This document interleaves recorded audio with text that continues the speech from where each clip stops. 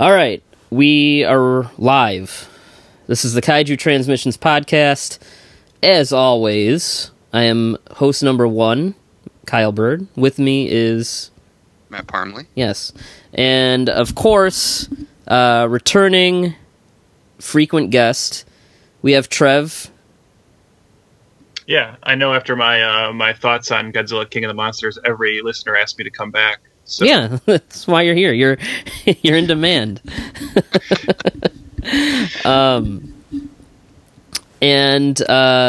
We are here.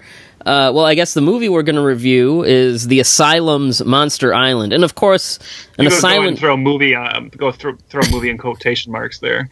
Yeah, and of course, we can't talk about an asylum project without Trev here. Especially because Matt, famously, I think now is not an Asylum fan. You know, he just doesn't get it. It's true. It's 100% true. Well, anyway, moving right along.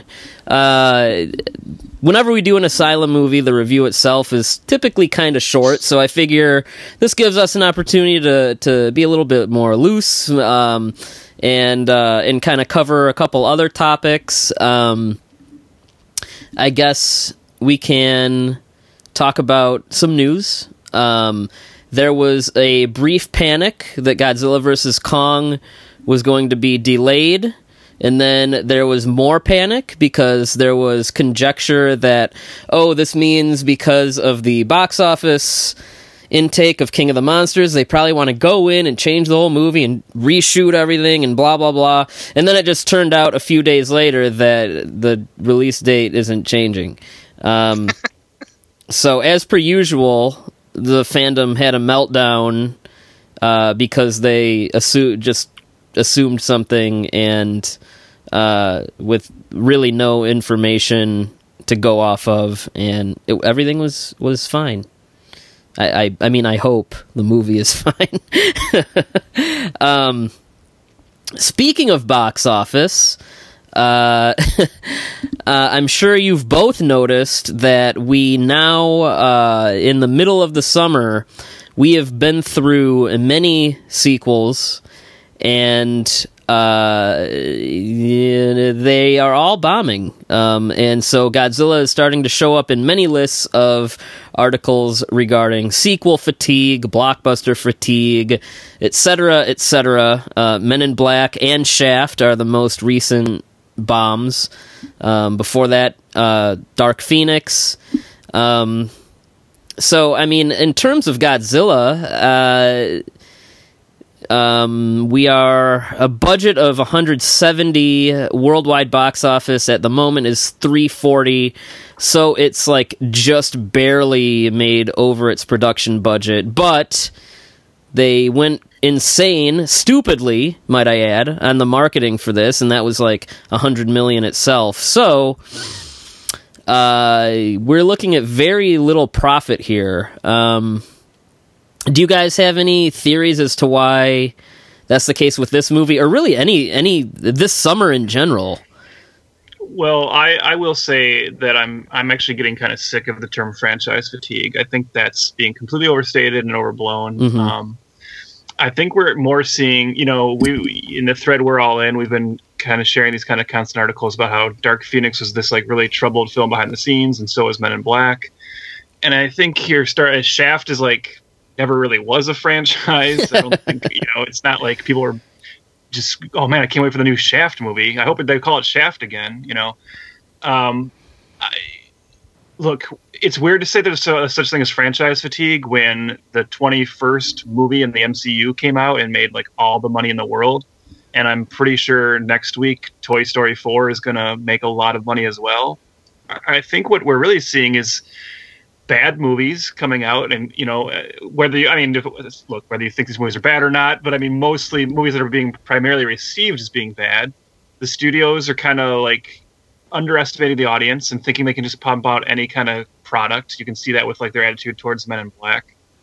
And I think also there's a lot of other factors, streaming and things like that, but a big part of it is movies are so expensive for the average person to go to now that they really have to decide. The normal person doesn't go see a movie every week. It's an event for them to go to the movies, and they're choosing really carefully what they're going to see, and they're not just going to go see every blockbuster film that's pumped out their way. They're going to see the new MCU because that's become like something you have to see. They'll probably do Toy Story because it's a family thing you can take your kids to, but they're not just going to jump out and see every Godzilla, Men in Black, or Shaft movie that's made, So I think that's like a bigger part of the issue than just people being like, I'm just sick of all sequels. There are still going to be sequels that make a lot of money. I bet you Fast and Furious, Hobbs and Shaw is going to do well too, Mm-hmm. Yeah, and that's going to make $1 gazillion, no doubt. Yeah, I think that I agree. I think that it's kind of misplaced. I see how someone could feel sequel or franchise fatigue, but yeah, I think it's a combination of just, like you said, the commitment and money it takes to go see a movie.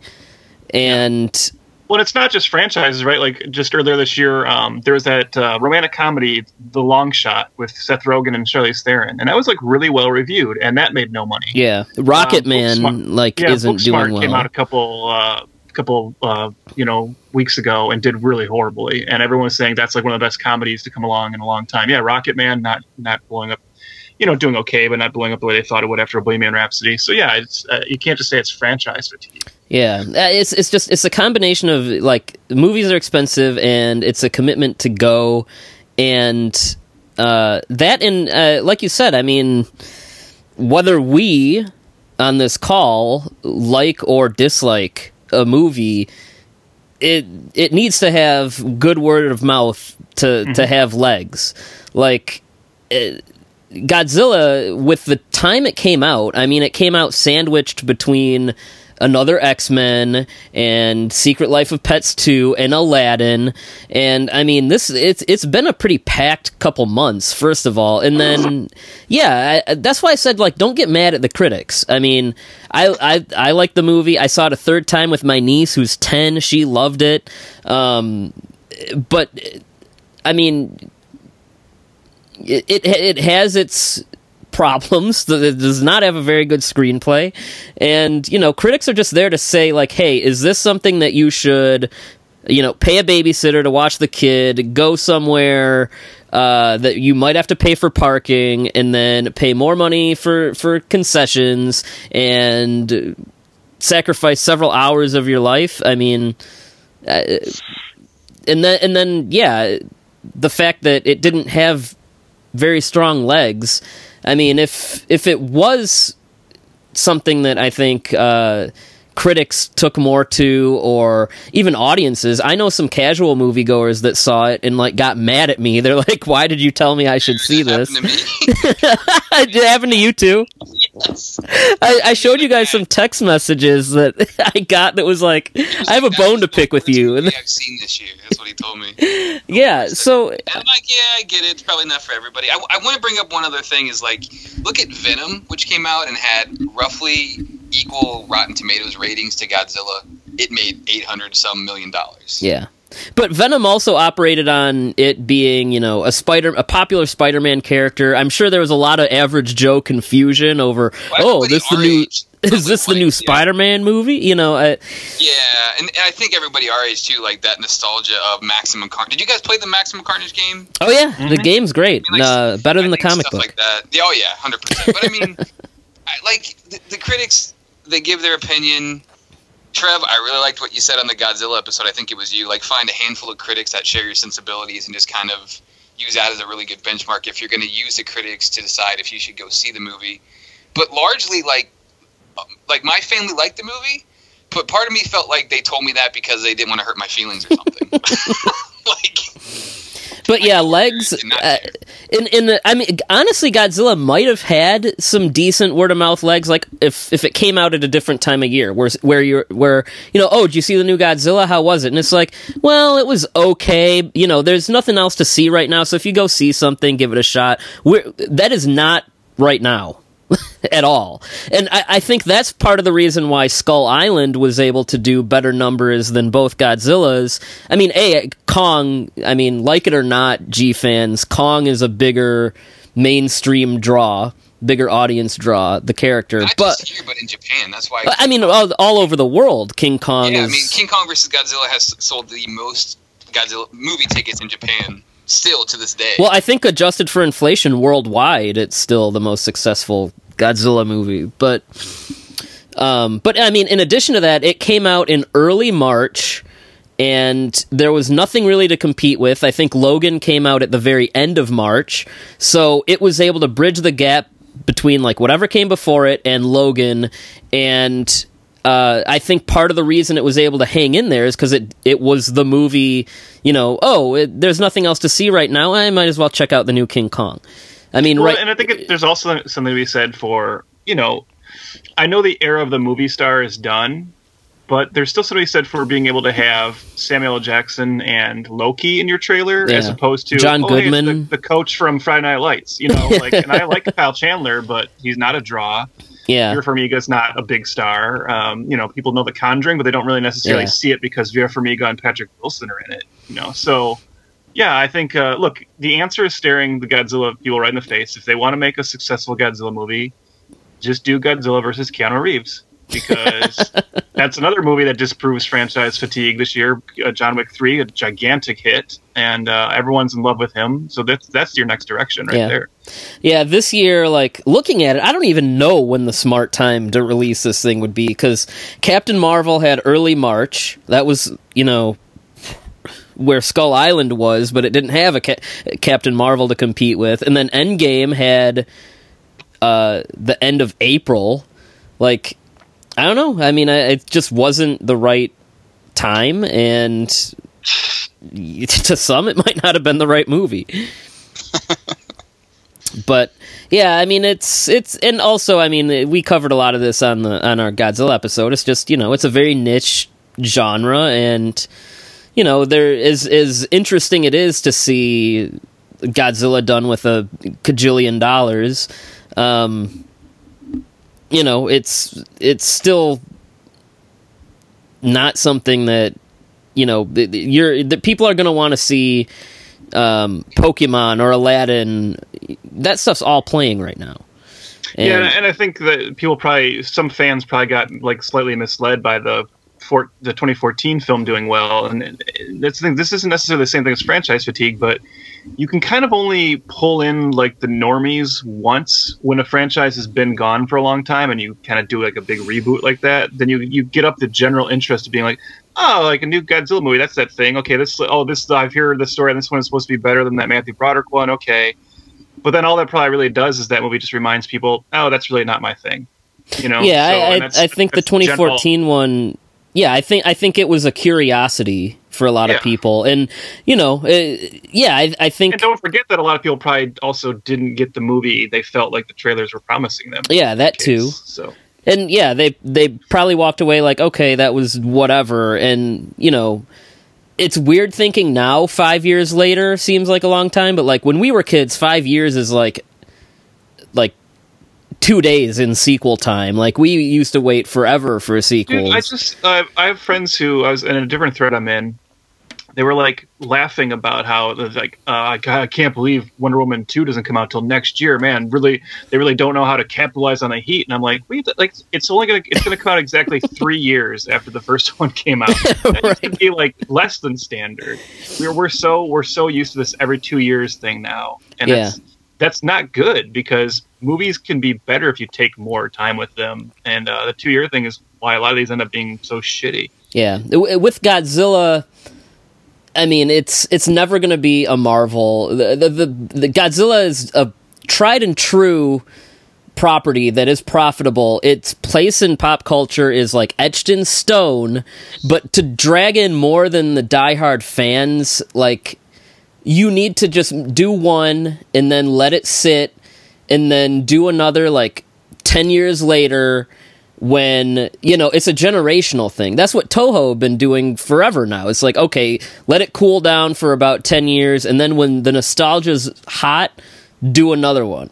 And I really do think you need to bring in, like, I don't know if you guys agree, but also for these American ones, I really do think you have to bring in someone that's more like a star. I think, like, if you threw in a Statham or like The Rock or somebody that like general audiences kind of have an interest in, 100%. I think that would help. Yeah, they're thinking they can sell it on Godzilla, but that only works with Godzilla fans, and I think you have to do something more for the regular audience. Yeah. Well, I don't mean regular. Sorry, no offense. But.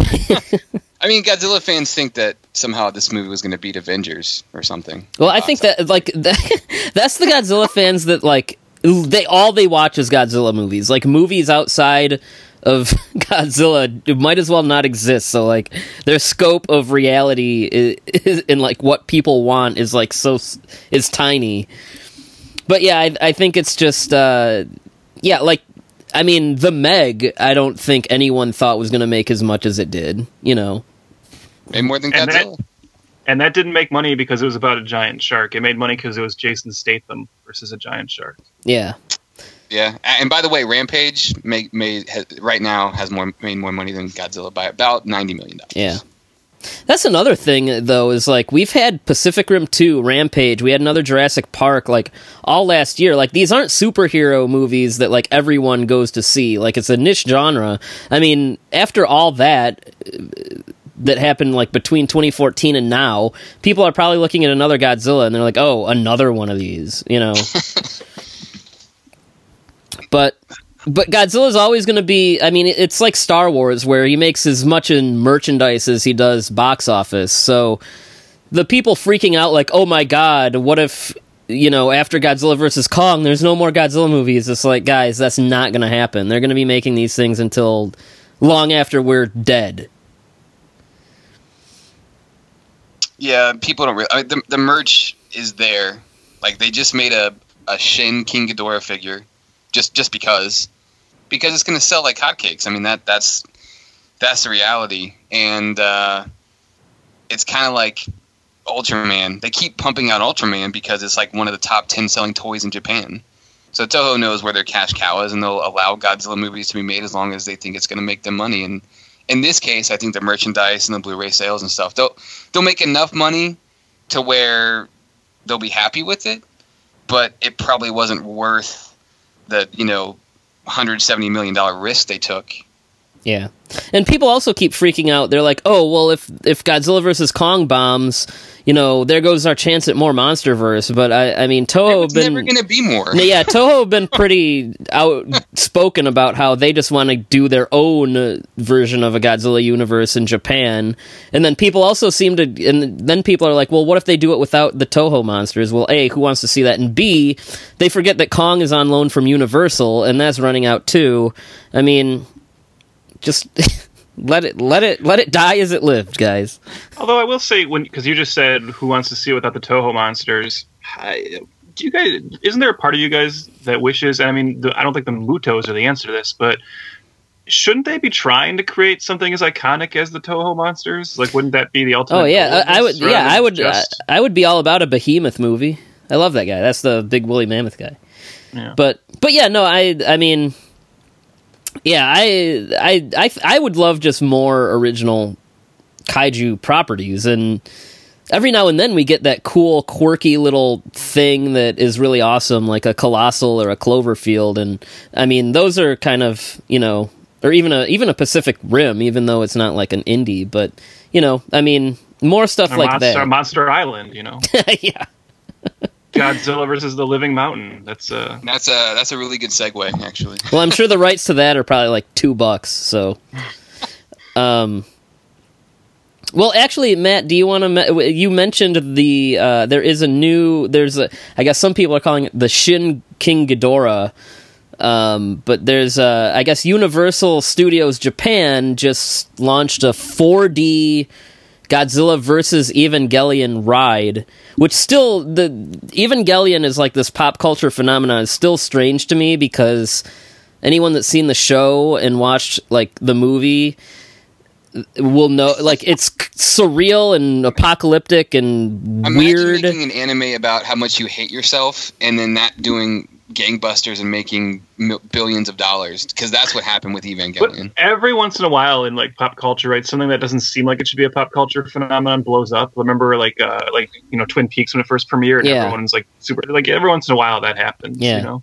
But it's just weird. Like, I mean, like it's not a pleasant franchise, and like the opening of the movie is the main character jerking off over a unconscious girl. Yeah, and then he remarks about how fucked up he is. Like, and now he's paired up with Godzilla at Universal Studios rides. It's really strange. It's like if there was like an Eraserhead meets Spider-Man like thing, which would be awesome, by the way. But there's some footage of it online. What they did is it's well, first of all, do either of you understand the concept of a 4D ride? Yeah. So what is it, like the 3D ones we used to, like the Back to the Future one, or like the ones we used to go on as kids? Well, some theaters in America have 4D screenings, and it really is just that matter of I remember they had that Terminator 4D thing at Universal Studios for a while. It's a combination of, you're getting the kind of standard 3D element, but then the 4D comes into your other senses. So it's like pumping mist into the room, and there's going to be like laser lights, and then probably like blowing water on you and stuff like that. Okay. There's some footage of it online. Basically, Godzilla, of course, is the Shin version, which I guess Hideki Anno, Evangelion, sure, and also Shin made a boatload of money in Japan. And he attacks the city, and then the Eva units are called in, and then you get like saved by one of them, and then you're looking through the perspective of one of the mechs, and you fight Shin Godzilla, and like there's stuff flying at you, and then the end of the little teaser clip that's online has like a King Ghidorah that comes in, and it's a new Ghidorah design, which is what Matt was talking about. There's this, I guess some fans are calling it the Universal Studios Ghidorah, some are calling it Shin Ghidorah, but yeah, it's a new Ghidorah that basically looks like Ghidorah if he was like a snake with like arms. It's not a bad design, but yeah, the fans are already like, oh, are they going to actually do Shin Godzilla 2 with Ghidorah? It's like, no, they just made a new Ghidorah so you would buy the toy. Yeah, that's... Yeah, the thing, like, when we go to G-Fest, which comes up in like a month, there's going to be 1 million Shin Ghidorah figures, and people are going to buy them, and they're going to sell like crazy, because, I mean, like, every time that something comes out that's new, people typically buy the toys, except for Godzilla anime. Well, and it's a Universal, I think it's a Universal Studios exclusive. Like, you have to get it at the theme park. Yeah, so like in Japan, like Japan's toy scene is crazy, because like theaters themselves can have exclusives to their theater. Restaurants, like the Kaiju Sakaba, the bar thing that they do for Ultraman, they have exclusive toys. Like there's a bunch of crazy stuff like that in Japan that is very... It's common. So like they'll have specific toys for specific rides and theme parks, and like there's a new Shin Godzilla toy for this ride as well. That's a slightly different paint scheme. So that's that. All that stuff's pretty wild to me. Anyway, before we get into our main review, I want to take at least 5 to 10 minutes to. I think it's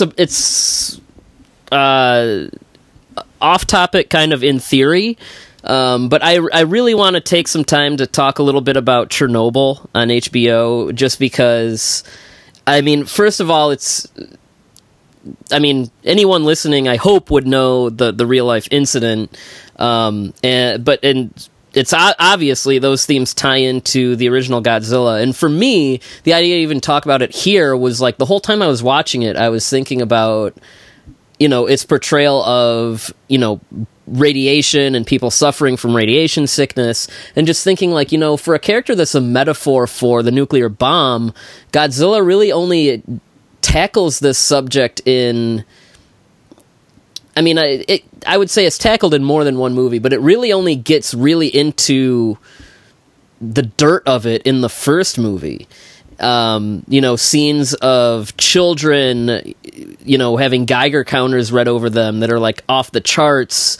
Just all this Hiroshima kind of imagery. And I was just thinking like, I guess I get why Godzilla can't do that anymore, and it's only in the first one, is because, they found out kids like stuff about big monsters and dinosaurs. And for more or less, it is a kids movie franchise now. So I was just like, we're never going to get this again. And then I started thinking about Shin Godzilla, which is like, if any Godzilla movie would have had a pass at doing this, it was that, because it was like, okay, it's a more, I guess, quote unquote, darker, more serious Godzilla in the aftermath of Fukushima, which was like Chernobyl times 2. And I was just thinking like instead of doing that, they kind of like used it as like a jumping off point to show how Japan would overcome a situation like that with no cost. And I was just getting more and more bothered that we're not probably ever going to see a Godzilla movie that can tackle the subject, as detailed or with as much weight as the original. And then, we've all been talking about it. Everyone's been talking about it. It's a great series, but I want to, I'll throw it to you guys, because I've been babbling about why Chernobyl is something Godzilla fans should look at, but would you guys agree with me in saying that if it was a movie, it would probably top out at maybe like being the best movie of the year? Yeah, for me, Chernobyl is like, so far, last year I said that if The Haunting of Hill House had been a movie, it would have been my favorite movie of the year. But since it was a show, it wasn't, and that's how I feel about Chernobyl right now. I don't think I've definitely liked some movies this year. I don't know if I enjoyed any of them. Enjoyed's a weird word here, but I don't know if I was taken by any of them as much as I was by Chernobyl, which I just thought was like stellar filmmaking on every level. When you said every Godzilla fan should watch it, I kind of feel like what you somewhat mean probably is every Gojira fan should watch it. Sure, if you're just a fan of like, Godzilla as like the silly, kid stuff, then, and you're like, well, Byrd said if I like that, I'll like this. You might be in for a rude awakening. But but if you like the horror of that first film, then yeah, I think like this is something that's in that wheelhouse. And I brought up Chernobyl in the episode we did about King of the Monsters, where I said that, King of the Monsters just had a disadvantage of coming out at a time when that show was kind of in the public zeitgeist, and people were really seeing this very sobering reminder of, what nuclear energy and, radiation fallout is really like. And that made the treatment of those elements in King of the Monsters seem even more trite and silly. And not that movie has any obligation to be as realistic as Chernobyl. That's another debate that we already had a little bit, and I'll probably, still like to have, but we don't need to have it now. But Chernobyl, it was like, oh yeah, this is the real thing right here, and I couldn't help but think about that during some of the sequences in King of the Monsters.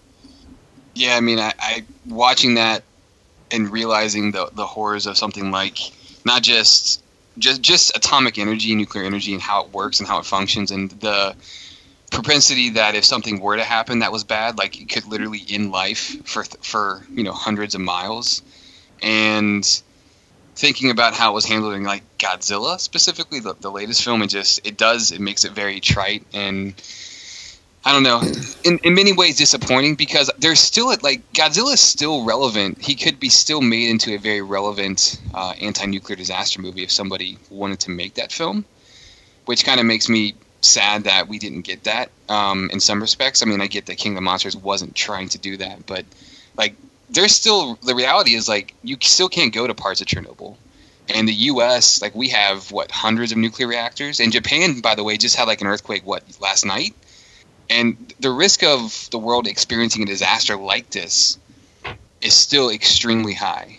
And we're still on the brink of, somebody pressing the red button and blowing up another country. All those things could still happen. And so this series, the way it's handled, the way it's laid out, and actually I would recommend the podcast, the Chernobyl podcast, because they talk about the things that were left out of the show, and they also talk about where they took liberties, which is pretty cool because you see like why they did certain things with certain characters that weren't accurate to history, and then they explain why they made those choices, which I found really fascinating.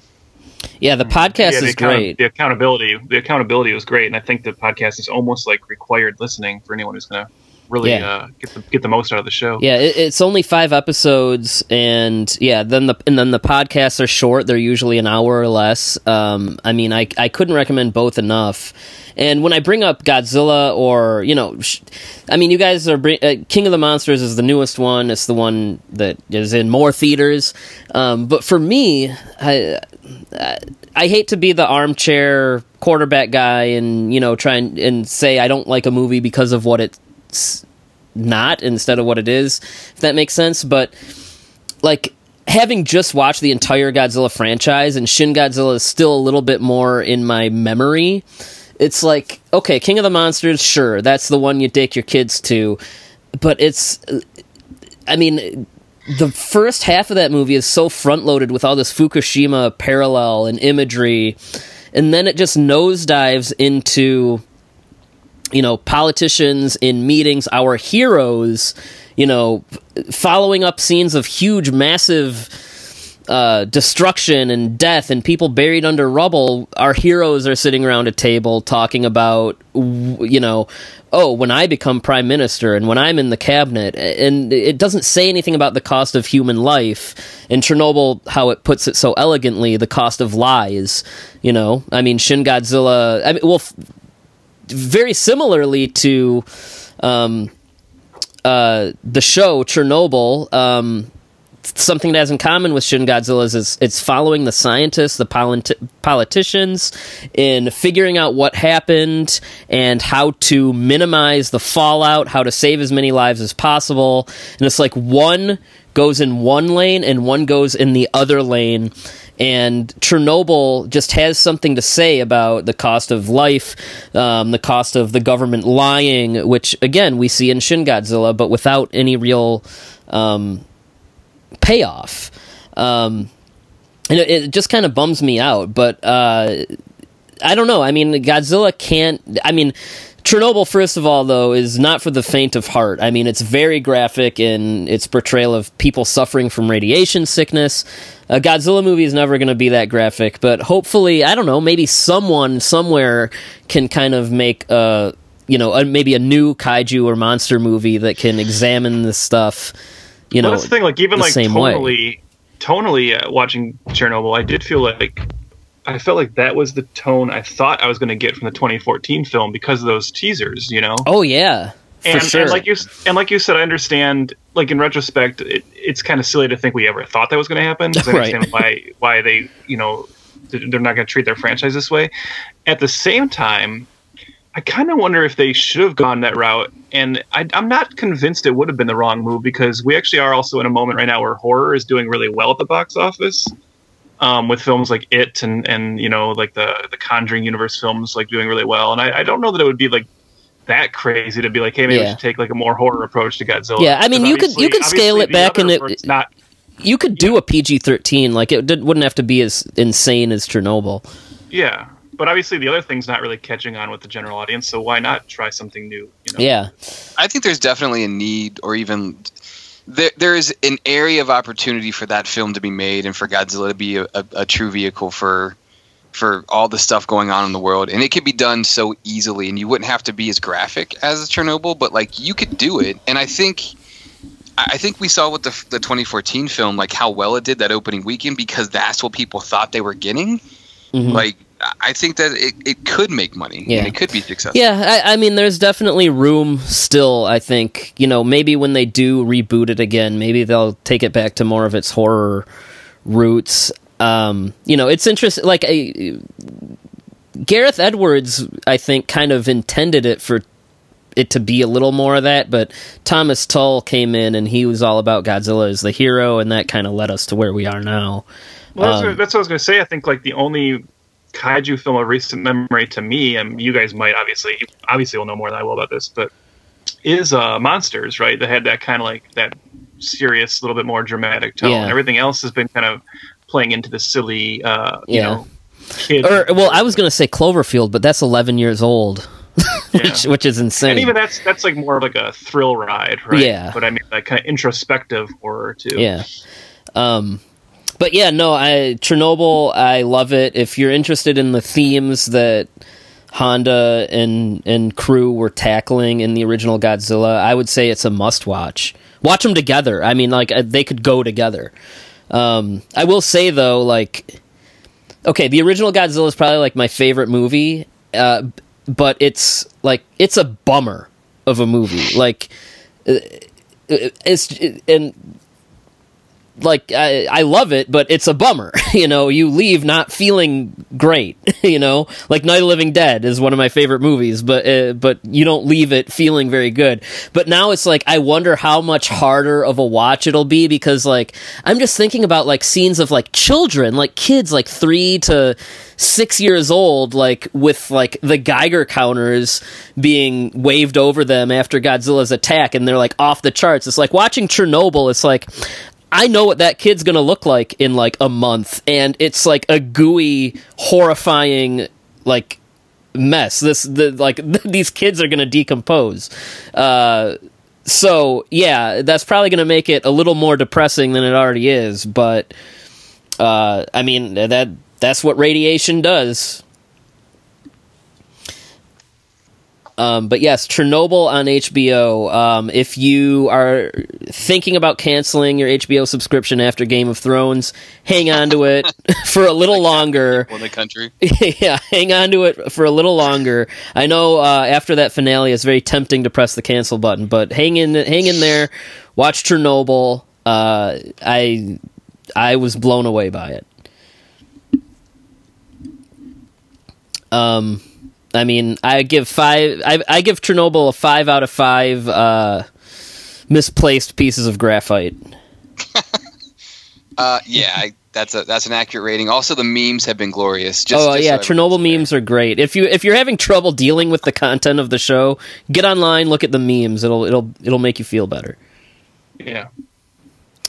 But I would love a sequel series about Fukushima. Or a prequel series about that John Wayne movie where everyone that worked on it died of radiation sickness. Was that the Genghis Khan one, Trev? Yeah. Everything about that was a mistake. John Wayne playing Genghis Khan led to the deaths of I don't know how many. A lot of people. Yeah. Okay, so moving right along. We're doing really good on time. We are back with another Asylum mockbuster. Now, Trev and I are frequent defenders of the Asylum. You know, tiny, poor B movie studios. They got to do what they can only do what they can, and sometimes they turn out something enjoyable. Which Matt will probably beg to differ, but with God, I think it's safe to say the Asylum is fulfilling a demand that obviously exists. You know, they haven't been around for this long without, you know, obviously they're capitalizing on something that people want. You can say like I think gone are the days where they're just fooling people, right? And I know that they very much admit that was a big part of their early modus operandi was to come up with films that people would go to the video store and rent it thinking they were getting the other film. And I'm sure some of that still happens. But I think like in an era where there's a lot of irony-based movie and enjoyment and a lot of like, ooh, we like kind of dumb movies and, you know, the Sci-Fi Channel capitalizing on that for the past, 15 or so years, the Asylum has found just the right niche for themselves. Yeah, it's I mean, I think Sharknado really that's their biggest busted thing. that open, and I mean they still do the mockbusters, but yeah, I don't think their bread and butter isn't like tricking your like 60-year-old aunt into buying something that is in theaters anymore. Like, but it's weird they still do the mockbusters. Like Monster Island is clearly there because Godzilla was coming out. Yeah, any big movie, they still have their version ready to go. Yeah. Which I think we said this, I don't know if it was the Mega Shark one or the Atlantic Rim one, but it seems now they're more into the like, oh, well, you want to go see Godzilla this weekend? Like, well, if you go and you like it, here's our version airing on TV the next day if you want more of this genre or whatever. So, I don't know how many Asylum movies Trev and I have watched at this point. I mean, if a lot. Yeah. I'll be curious to see how this one stacks up against the other ones that you would like. Depending on where you rate this, I want to see how it stacks up in your mind compared to the other ones you've seen.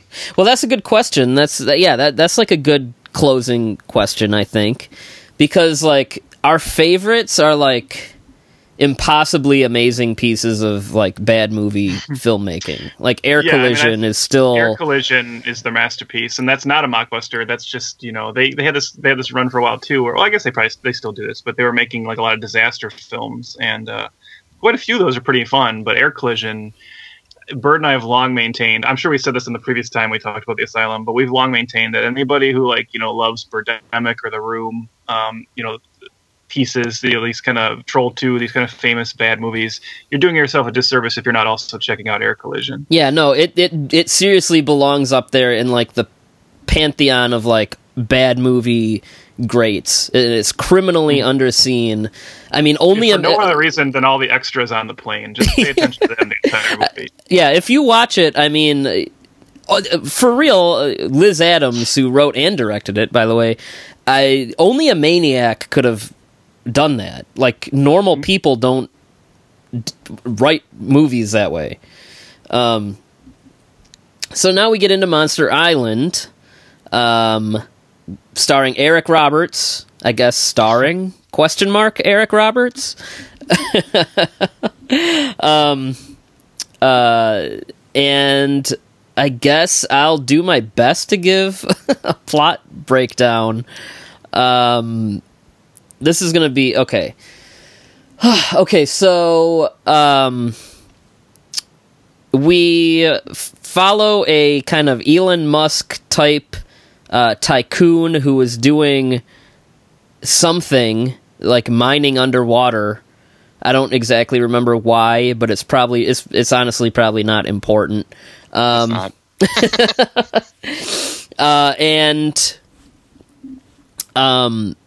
A creature called the Tengu, which is a gigantic starfish monster that bleeds lava. Also, when the monster bleeds, its lava blood also automatically repairs it. 'Cause science. Anyway, it wakes up and they call Eric... I don't remember if they call Eric Roberts. I think they do. Anyway, Eric Roberts, for no real reason, is really combative with them, and he's upset because they don't want to leave. They think they can stop the monster themselves for some reason. Well, you didn't even say who Eric Roberts is playing. Well, yeah, yeah, that's right. Well, he's like a captain of like a naval fleet or something. Navy captain. Yeah, and I'm pretty sure he's drunk the whole time. Yeah, he's General Horn. That's in case you cared about his name. It doesn't. I'm glad you remembered that because I don't know anyone else's name. So I don't know. He's really upset now that they think they can stop the monster, and one of the guy in the submarine, the fake Elon Musk guy, one of the people working with him is like I don't know, an expert in myths or something. Geomythology. Yeah. And she's like... It's actually a pretty interesting real-life idea that it was kind of cool they brought that into the film. Yeah. That I'll give him some credit. We'll talk about that a little later. She's basically the same as the Zhang Zi character in King of the Monsters. She knows, like, the mythology of creatures. Yeah, I mean, I believe that if I remember correctly, she's sent by I want to say EPA. That's probably not right. Is that, or no, is that she was sent to like monitor their, going down there to mine, but it turns out she's also like an expert in geomythology, which for those who don't know, that's like the study, and it is a real thing. It's the study of looking at mythology and kind of trying to figure out if any of mythology was based on actual geological events, and kind of trying to merge those two ideas together. Yeah. So she's like, "Oh, I know. I've heard of this thing," and then at this point in the movie, I really don't understand why they feel like they need to do something to stop this monster. The guy just keeps telling Eric Roberts it's a kaiju, and the movie doesn't really explain what that means to anybody. It's the only movie other than Pacific Rim that's like used kaiju as like an in-film universe verb, but it doesn't. Unlike Pacific Rim, it doesn't bother to tell you what it means. Anyway, our plucky group of people in the submersible decide they can figure out how to defeat it. So the one, the girl with that's a what is the word? A geomythologist? Yeah. Okay. So she's like, yeah, one of my old teachers thought this stuff was real, and everyone laughed at her and thought she was dumb. So then she tracks her down, and then she tells her about the legend of the Tengu, and it's, I guess, mortal enemy, the living mountain, or the kaiju killer. This teacher character also annoyingly pronounces kaiju as kaiju. Just hilarious. That's the one funny thing I kept laughing at. Which is something Matt would do, first of all. Yeah. Oh, 100%. Yeah, I can't say anything right. Well, the Elon Musk guy keeps calling tsunamis tsunarmies. He keeps saying if they're under a tsunami warning. And I was like, oh, God. So then they realize they need to figure out a way to wake up the living mountain, and it has to fight this Tengu, the starfish creature. I forget what they do. What did they do to, I guess, quote unquote, kill the starfish? They launch a bomb or something goes into its mouth, butt, or yeah, one of those orifices. It's fine. So they do that, and the creature turns upside down. They think it's dead, and it starts shooting these eggs out of its body automatically. It just shits out tons of eggs, which hatch into these weird pterodactyl-looking things that breathe fire. And then, so those things are on a rampage. It kills a guy that looks a lot like Jesus from The Walking Dead, who I don't know what the actor was doing. We'll talk about that in a moment, I'm sure. And then it starts flying, and then they wake up the living mountain, and for some reason, and then the starfish creature, tackles it, and they think it's dead, and then they need to stab one of the babies and shoot an arrow with its lava blood at the living mountain to wake it back up, because that's what the legend says, even though it makes no sense. And then the two creatures just explode, and there's a giant egg, and then it ends. And I have a lot of questions about that ending, because I don't know if I understand it. So we should say that the Living Mountain and the Tengu do fight in the daytime, because unlike the millions of dollars production of Godzilla King of the Monsters, the Asylum is proud of their special effects. Proud and confident of their CGI. Right. Maybe a little too confident. Okay, so I don't know. Do we want to get the negative? There's three of us here. One is overtly negative. Do we want to just let him say his spiel? Yeah, let's let Matt. Yeah, just get it over with. Guys, look, I fully admit some of the Asylum stuff just doesn't click with me. I find it annoyingly and just annoyingly bad for the most part. And I get there's probably this weird appeal that the lady saying kaiju wrong, that was funny. I laughed at it. It was dumb, but it made me laugh a little bit. I get that there's those bits of humor in it that are just so nonsensical that either you're gonna laugh or you're gonna think it's the stupidest thing ever. But from start to finish of this movie, I was just kind of bored. And the Living Mountain might be, to quote Trev from our Facebook chat, one of the worst designs he's ever seen for a monster. I kind of am in that camp as well. It's just kind of a boring design. Nothing really clicked for me. I thought it was was dumb, guys. I don't know. I wanted to laugh at it. I wanted to enjoy it and just revel in its stupidity. I did none of that. I was praying for it to be over, and like every minute felt like 12 minutes, and so I was miserable the whole time. Yeah. Well, that's interesting to me though, because like obviously we all watch a lot of B movies, but like the stuff the Asylum does, the Sci-Fi Channel, the like more modern Roger Corman stuff, like it is like a very specific like kind of B movie. Trev, do you know what I mean? Yeah. Like, I mean, would you say it's an acquired taste?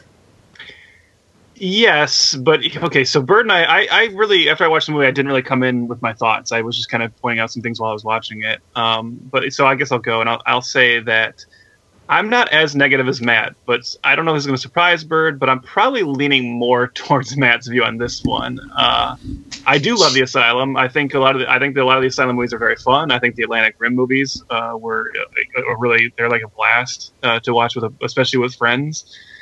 And I do think this one kind of suffers from it's an old go-to habit of the Asylum to have a lot of scenes of people just in the room, control room, or if they're in a submarine, like in a little cockpit.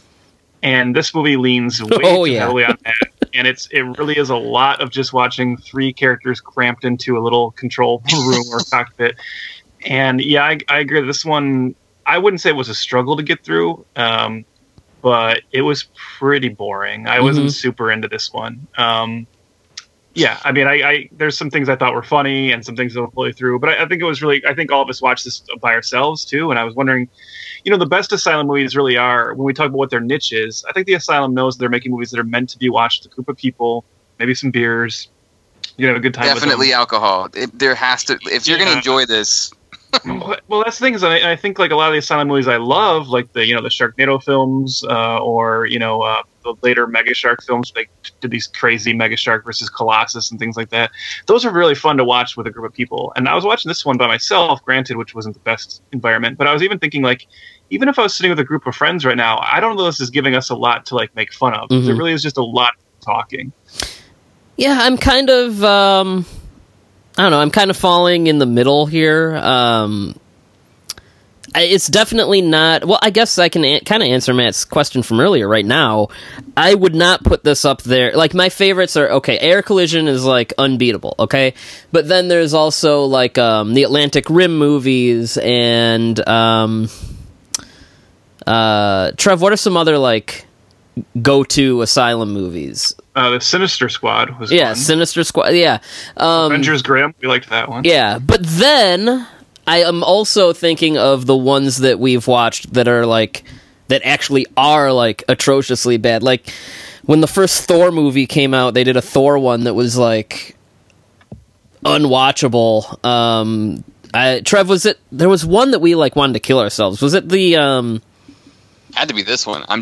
No. It was it was the Battleship? Yeah, American Warship. Yeah. Which was their Battleship. Which like, and so like when I'm thinking of those, like this movie, like I would take over those like any day of the week. I remember Android Cop being very disappointing. Yeah, Android Cop was disappointing. Like I would easily put this above those. We sound so stupid right now. Android. Dude, I would really like Android Cop sounds awesome. So I have a question for both of you, because this is how I felt. I feel like if this were a communal experience, meaning, you're sitting with a group of people, I could have seen myself finding things to enjoy about the movie, because you're either making fun of the movie or you're so bored you're talking to people about the movie. So either way, you're kind of enjoying that experience. I think that would have helped me quite a bit. But I think this movie doesn't, as dumb as this might sound, it doesn't lean into the silliness enough. Oh, I agree. Yeah. And that's really the problem, because one of the Atlantic Rims, and I don't remember which one, it opens up with like these chicks piloting robots that get like blown up, and they get blown up and then go flying like across the screen in a way that's just so comical that it like you're like, okay, I get what this movie is already. This film doesn't have that kind of element. Like you get Riley, who's like the Jesus looking character from The Walking Dead, who like his death is pretty funny because he just gets burned alive. But like that was the only moment where like, oh, that guy had it coming the whole movie. I'm glad he's dead. Now where do we go from here? Like that's how I felt most of the movie. I think it's too backloaded, because like you don't really get any you see the monster, but like you don't really get like the flying baby monster rampage or the fight with the living mountain or the starfish thing like growing wings and flying. That's all in like the last like 10 minutes, which I guess isn't that surprising for like the Asylum to do that, but we've seen them do monster movies that we've seen how they get around doing that with some of the other monster movies they've made. So I mean, I think that's probably, if we have to like pick one thing, it's like, yeah, everything that's kind of interesting is in the last like 10 minutes. Yeah, and you know, like the thing you like, yes, the elements you hope are going to be funny are like, because like you said, like Eric Roberts is just completely hammered in this movie, I would assume, or else something is, I don't know what's going on with him, but as odd as it sounds, there might not be enough of him, because at least whenever he's on screen, it's like, haha, I can kind of laugh at this because it's like so ridiculous, but he just doesn't show up enough. With the guy you were talking about who looks like Jesus on The Walking Dead, he gets pretty funny at a certain point because his performance just goes. So what was with shit. That? I don't know. Nobody explained to me what happened to that guy halfway through. He was normal, like it was a normal performance, and then like once bad things start to happen, it just like goes sideways. And well, it's like they asked him, you know, oh, now you got to play really scared, and like that's what that guy thinks scared is, and like I was like, oh, all right. But... yeah, that was weird. Yeah, I think that it's just, I mean, for me, it has enough amusing things that pop in enough to, I guess, hold my attention. But yeah, I mean, we've seen the Asylum do this better. Mm-hmm. I think we were all hoping for another Atlantic Rim type of movie, which not only do those kind of, keep the action consistent, but they also have a little bit more probably self-awareness to them. For me, this one, as far as Asylum movies go, it falls kind of more in the middle of the pack. I mean, I've seen so much worse. What Matt said about, and what you just, like, both of you said about not leaning into the silliness, because I think the Atlantic Rim films are better at that, and this one really, definitely at times seemed like it thought it was like a real kaiju movie. And I'm sorry, you just got to be a little better if you're going to go for that kind of, playing it serious. Because there are, once the eggs hatch and like the pterodactyl thing starts flying around, the movie does pick up a little bit there. I think there's some sequences there that get pretty fun. Like with the lava coming after him in the tunnel and stuff. But there are long stretches where it's almost Shin Godzilla-esque, where you're just watching people talk about the kaiju and they're not even trying to bring in any humor or anything. To give those fans who probably get together and watch these movies on Sci-Fi and Saturday nights with beer, they're not giving you anything to chew on. It's just like, oh, all right, more talking about this, and great, We did have a monologue basically about how horrible it is to fart in a submarine. Mm-hmm. Yeah. Yeah, weren't they like everybody was in that small little room and they were talking about it for 5 minutes? Isn't that how it happened? That's what my brain is telling me right now. Yeah, I also thought it was like on a screen, like the level of like, general screenplay stuff.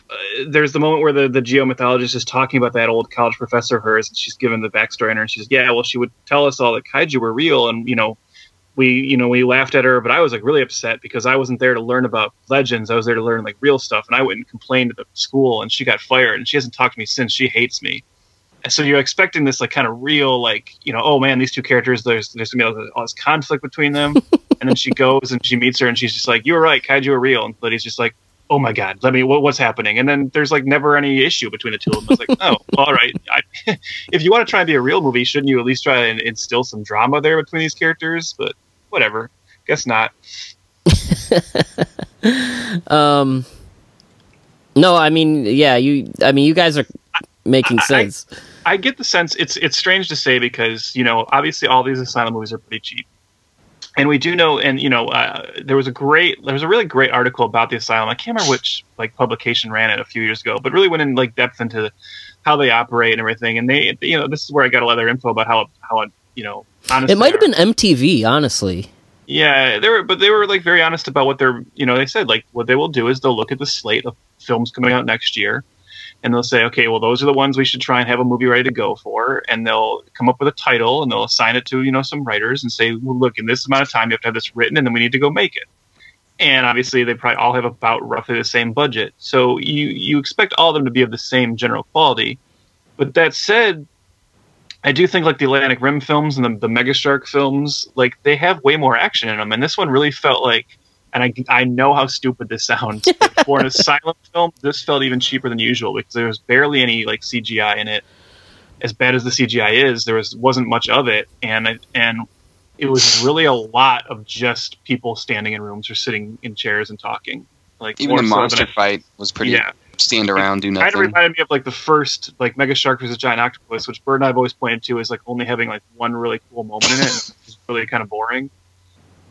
And then once the Asylum started to get a little more well known, then you saw the budgets like kind of slightly go up for the sequels, and that's where they got more fun. But this one was just like, oh, okay, it's just nothing happening here.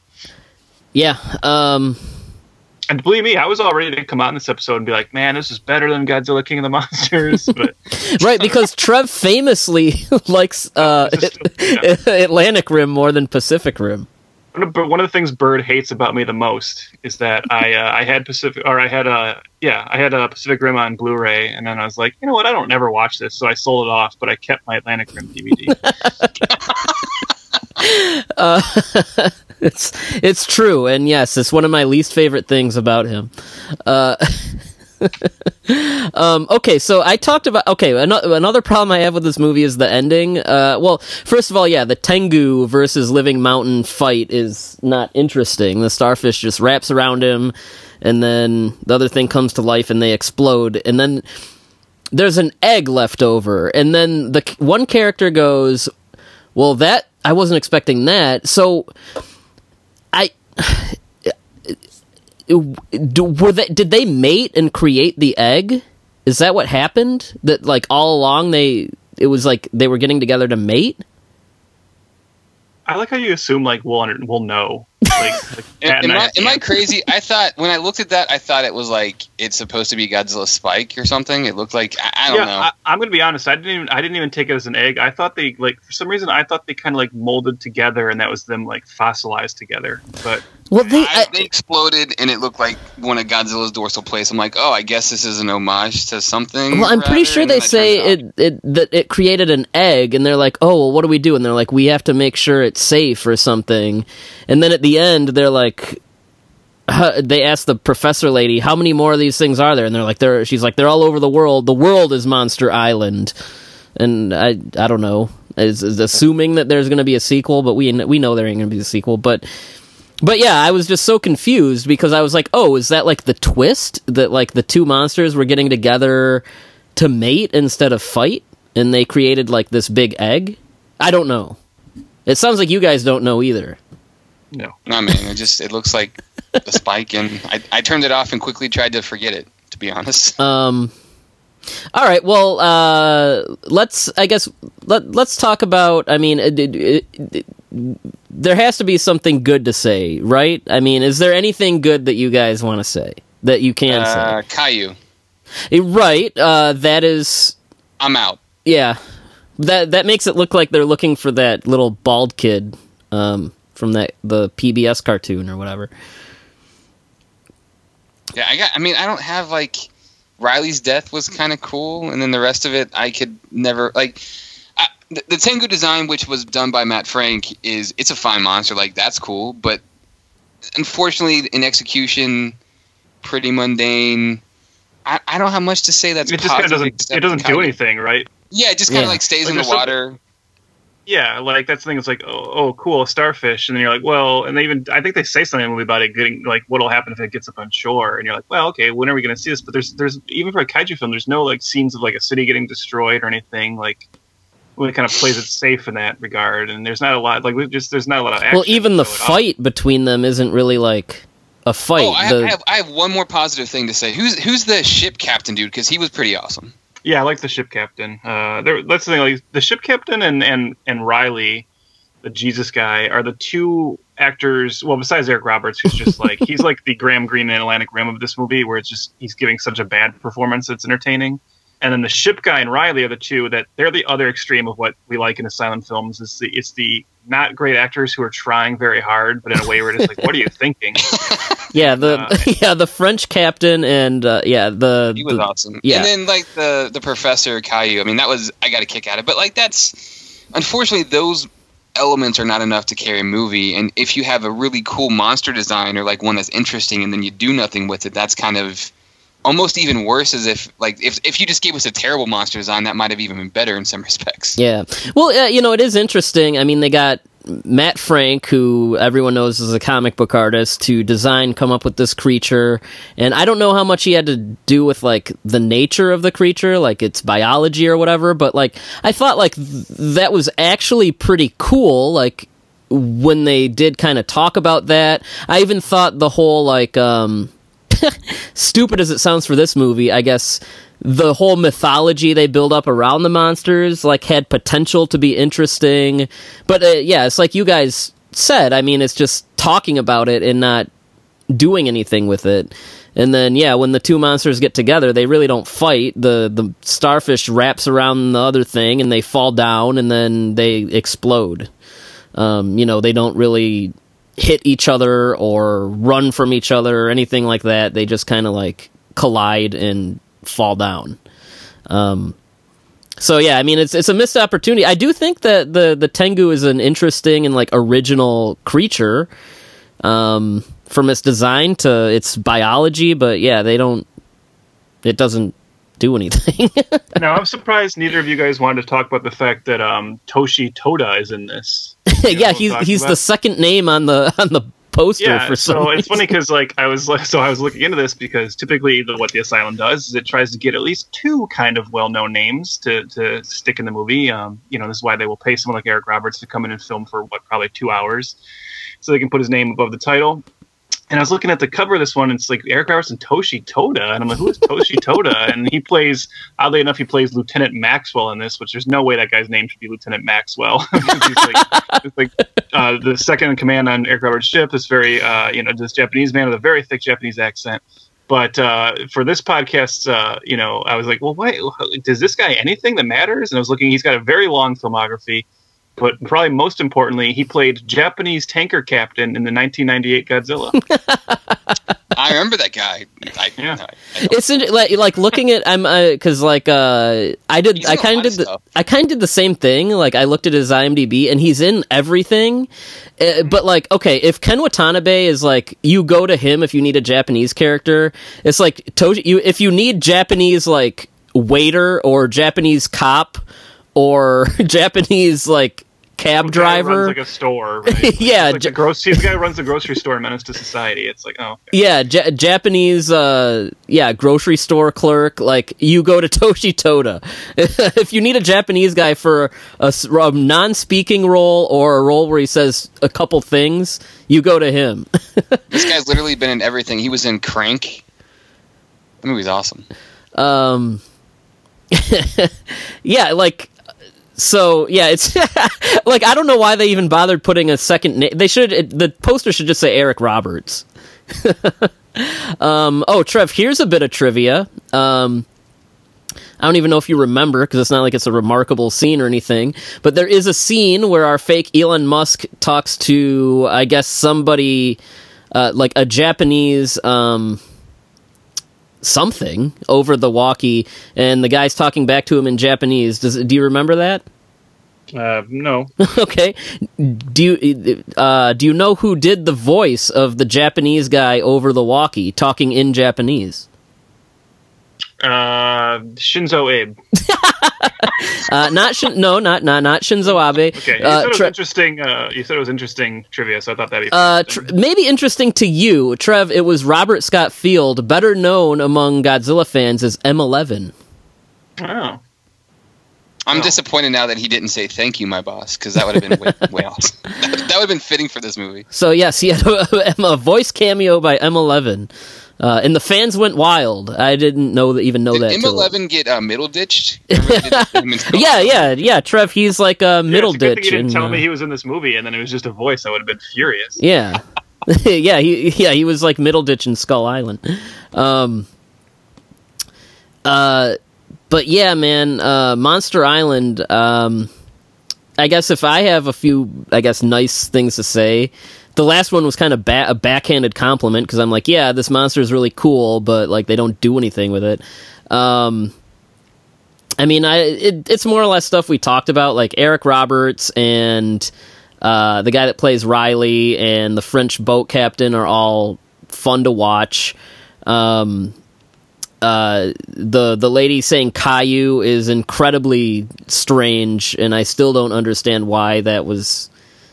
I mean, like, the director had to tell her to say it that way, right? Because the script... Like every other character says the right way, so why not just correct her? Yeah. Oh, you know, one part we haven't talked about that made me laugh my ass off is, like, towards the end, there's, like, an avalanche, and it buries the one guy, the fake Elon Musk guy.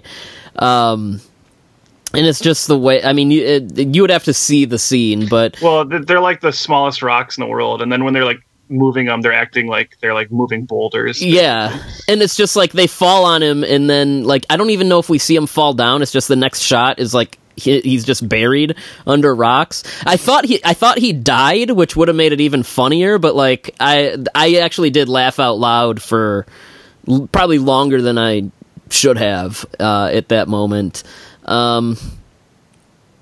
Anyway, and Trev, get this. This is going to compound your disappointment, probably. This director, Mark Atkins, you know what movie he made? He made a movie... Sand Sharks. Yeah, he made a movie we love, Sand Sharks. But he also directed Android Cop. So, because I obviously looked into his filmography, and this is another area where we get so really dumb, I'm sure, but this made me wonder, like... Because I think everyone just assumes the Asylum films are all the same, and this made me wonder, like, is there actually something to be said for there being some probably better Asylum directors than others? Because I was looking at his filmography and I was thinking, like, oh, he did Android Cop and a few others that I remember us not being super into, and I was like, oh, you know, yeah, this guy's like on the lower end of Asylum people. But then I saw Sand Sharks, I was like, well, he's got at least one like really good one under his belt. But I don't think Sand Sharks was an Asylum film either. It's not, yeah. I wonder what happened, because that movie is so insane and fun. Like, why couldn't we, like, yeah, with the Mark Atkins that directed Sand Sharks, we should have got more of, and less of the Mark Atkins that directed Android Cop. Yeah. Yeah, I mean, as far as Asylum movies go, I've seen way worse, but not only have we seen better, but we've seen better of this type of movie. So it's not the worst thing, it's not the best thing, it's just kind of a thing. If anyone from the Asylum is listening, and of course, why wouldn't they be? Let's just tell them now, like, look, do the right thing. I'm sure you're getting your Godzilla vs. Kong, movie ready to go. You haven't worked with Liz Adams in a while. Get her to write and direct it. Oh, Liz Adams' kaiju movie would be like... Oh, that would be an all-timer. It would be a dream come true. Give her a call, guys. Seriously. She hasn't even directed. She hasn't directed anything since Super Cyclone in 2012. That's a travesty. Bring her out. Bring her out of retirement. How was Shark Assault? Have we seen? I don't think we've seen Shark Assault. Shark Assault doesn't sound familiar. She directed Shark Assault, I think. Apparently. Hold on. I don't. Not according to IMDb. I don't know what you're talking about. Oh, and I will say, she did a screenplay for Shark Assault. My mistake. I was being. I will say, shame on the Asylum, because the original title for this was Monster Mash, and it got changed to Monster Island, which is not only less interesting, but it also confused my DVR into thinking I was recording the made-for-TV giant bug movie starring Carmen Electra, Adam West, and Nick Carter, which this is not. Yeah, but at the same time, the good news is that saves Monster Mash for a title for a better film. Yeah, that's true. Probably the sequel next year. And maybe it can be like one of those sequels that like it just like shames the original out of existence. Is the Kong versus Godzilla spoof going to be like dinosaur versus ape thing? Well, they've already made a Kong film, so if they want to use they have their Kong. Oh yeah, King of Skull Island. Yeah, just cross them over. Oh, you know what? They could probably just do King of Skull Island versus Mega Shark, because Mega Shark is like their franchise star. Yeah, do it.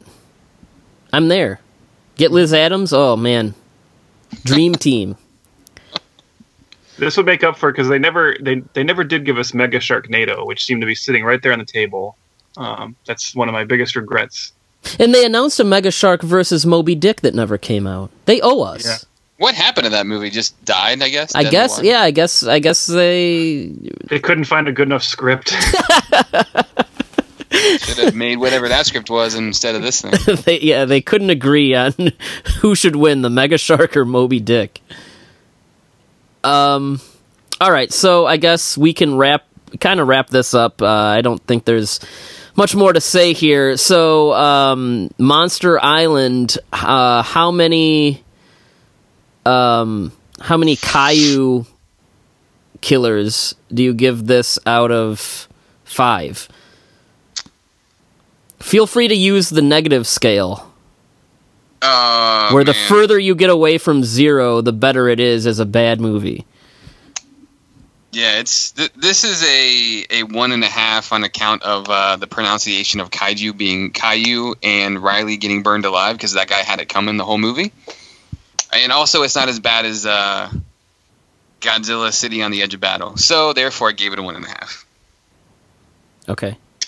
Yeah, 1.5 is probably where I would end up falling into. I think there's much better Asylum films to watch. There's much better like good bad movies to watch with friends. You're not gonna, if you're into those kind of films, you probably won't. Let me put it this way: if you don't like that kind of sense of humor, that kind of vibe of bad movies, then you're not gonna like this at all.